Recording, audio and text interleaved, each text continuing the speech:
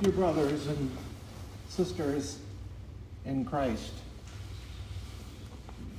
how many hours of sleep did you get last night? 7? Was it a really restful 7 hours? No sound. I have no sound. Well, there we go. Ask and I shall, yes. Seek and you shall find. Knock. And what? I guess the door will be opened. Amen.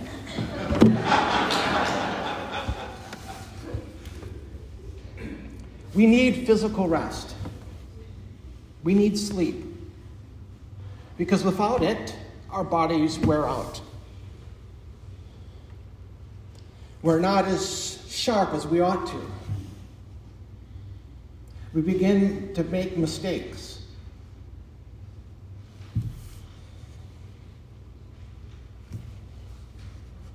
And our health can decline. Rest is so important. But there is another kind of rest that Jesus alludes to in the gospel lesson. It's a spiritual rest. But do we really, or do we fully grasp the need for us to have this spiritual rest?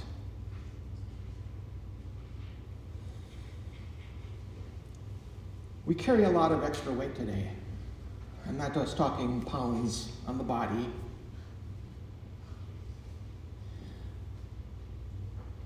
But the problems that we carry in this life. I mean, listen to what St. Paul says. For what I want to do, I do not do. But what I hate to do, I do. And if that's ever a picture of God's people, of the world,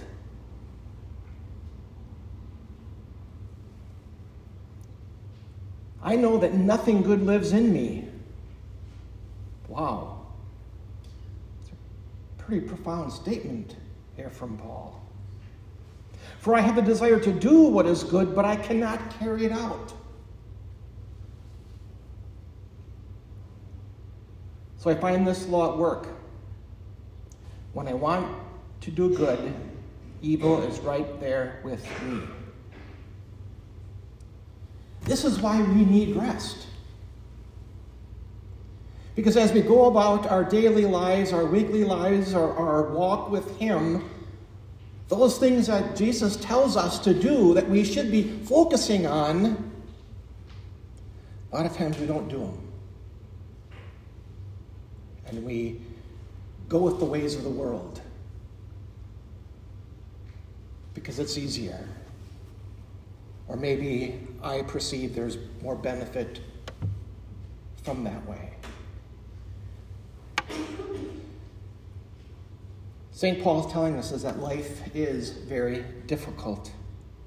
And then he says in verse 24, what a wretched man that I am. Have we ever thought about that ourselves?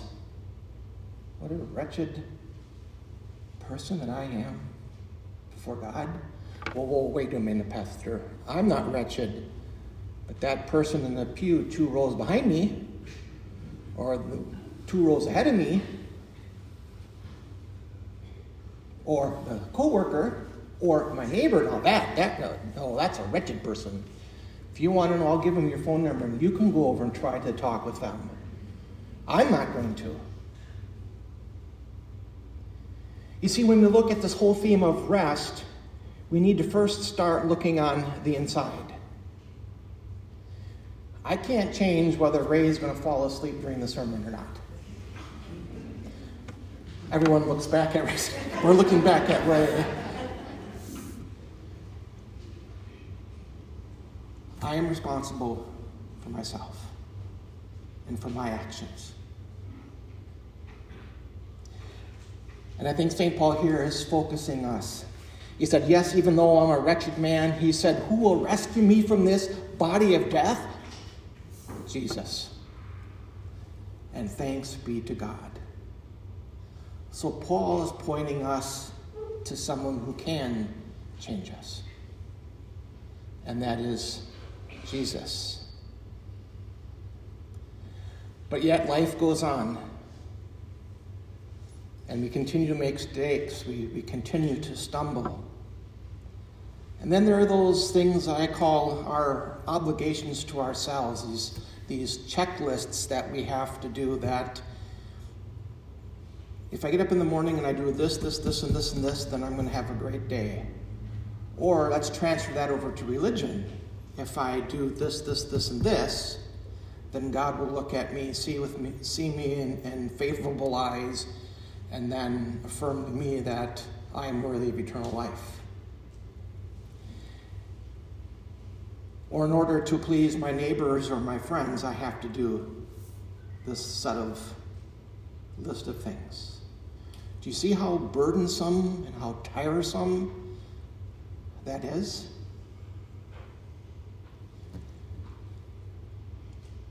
And so Jesus gives us a simple invitation. He says, come.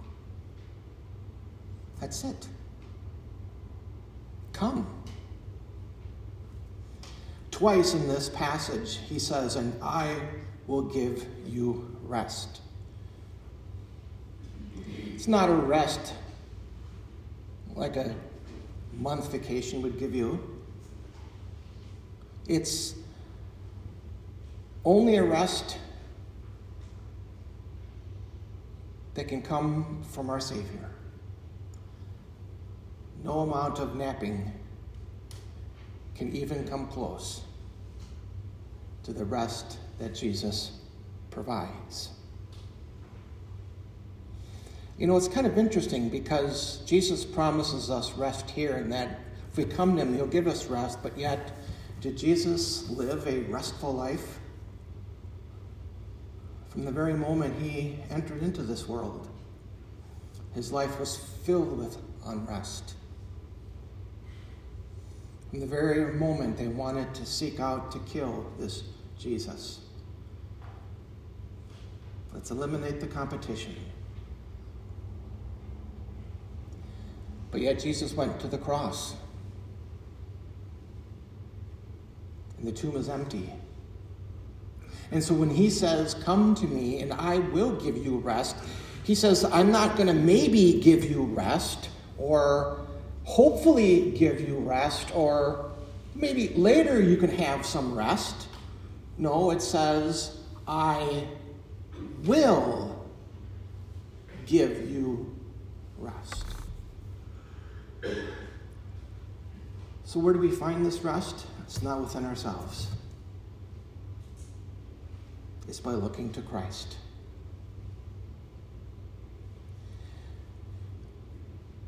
You know, I'm not telling you something you don't know, but it's pretty depressing today just to pick up and read the newspaper. We think what hope there is in this world. And we pray that the Lord would change circumstances, that he would change people's lives.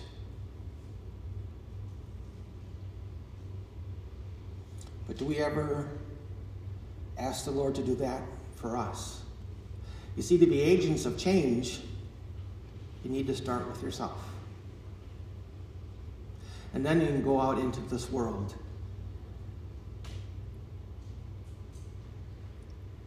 and to be a Christ-like disciple and to pray for others and maybe minister to them if they need that ministering.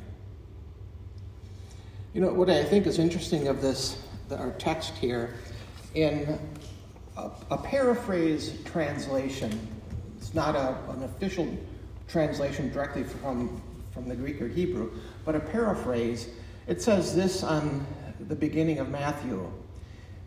Jesus abruptly broke into prayer. Thank you, Father, Lord of heaven and earth, for you've concealed your ways from the sophisticates and the know-it-alls, but spelled them out clearly to ordinary people. You know, I wondered for a while yesterday why Jesus kept it from those who were the learned. And then I think it came to me. As soon as we get ourselves into the answer to the problem, we begin to muck it up. And begin to make it about us, or about the way that I think things should be worked out.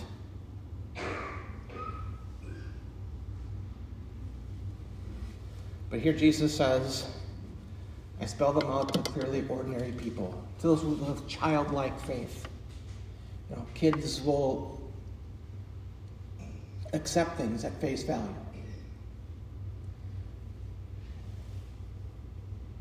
So are you tired?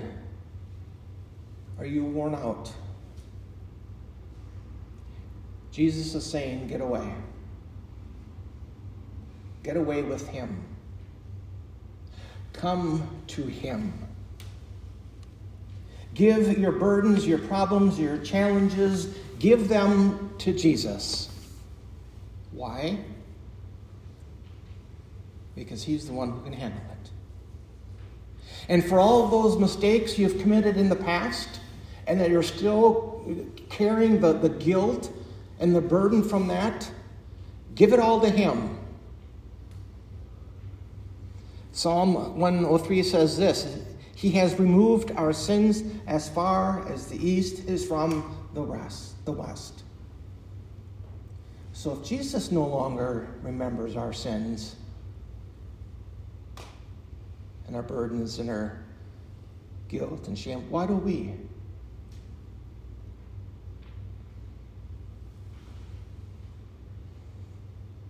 Let's give it to him.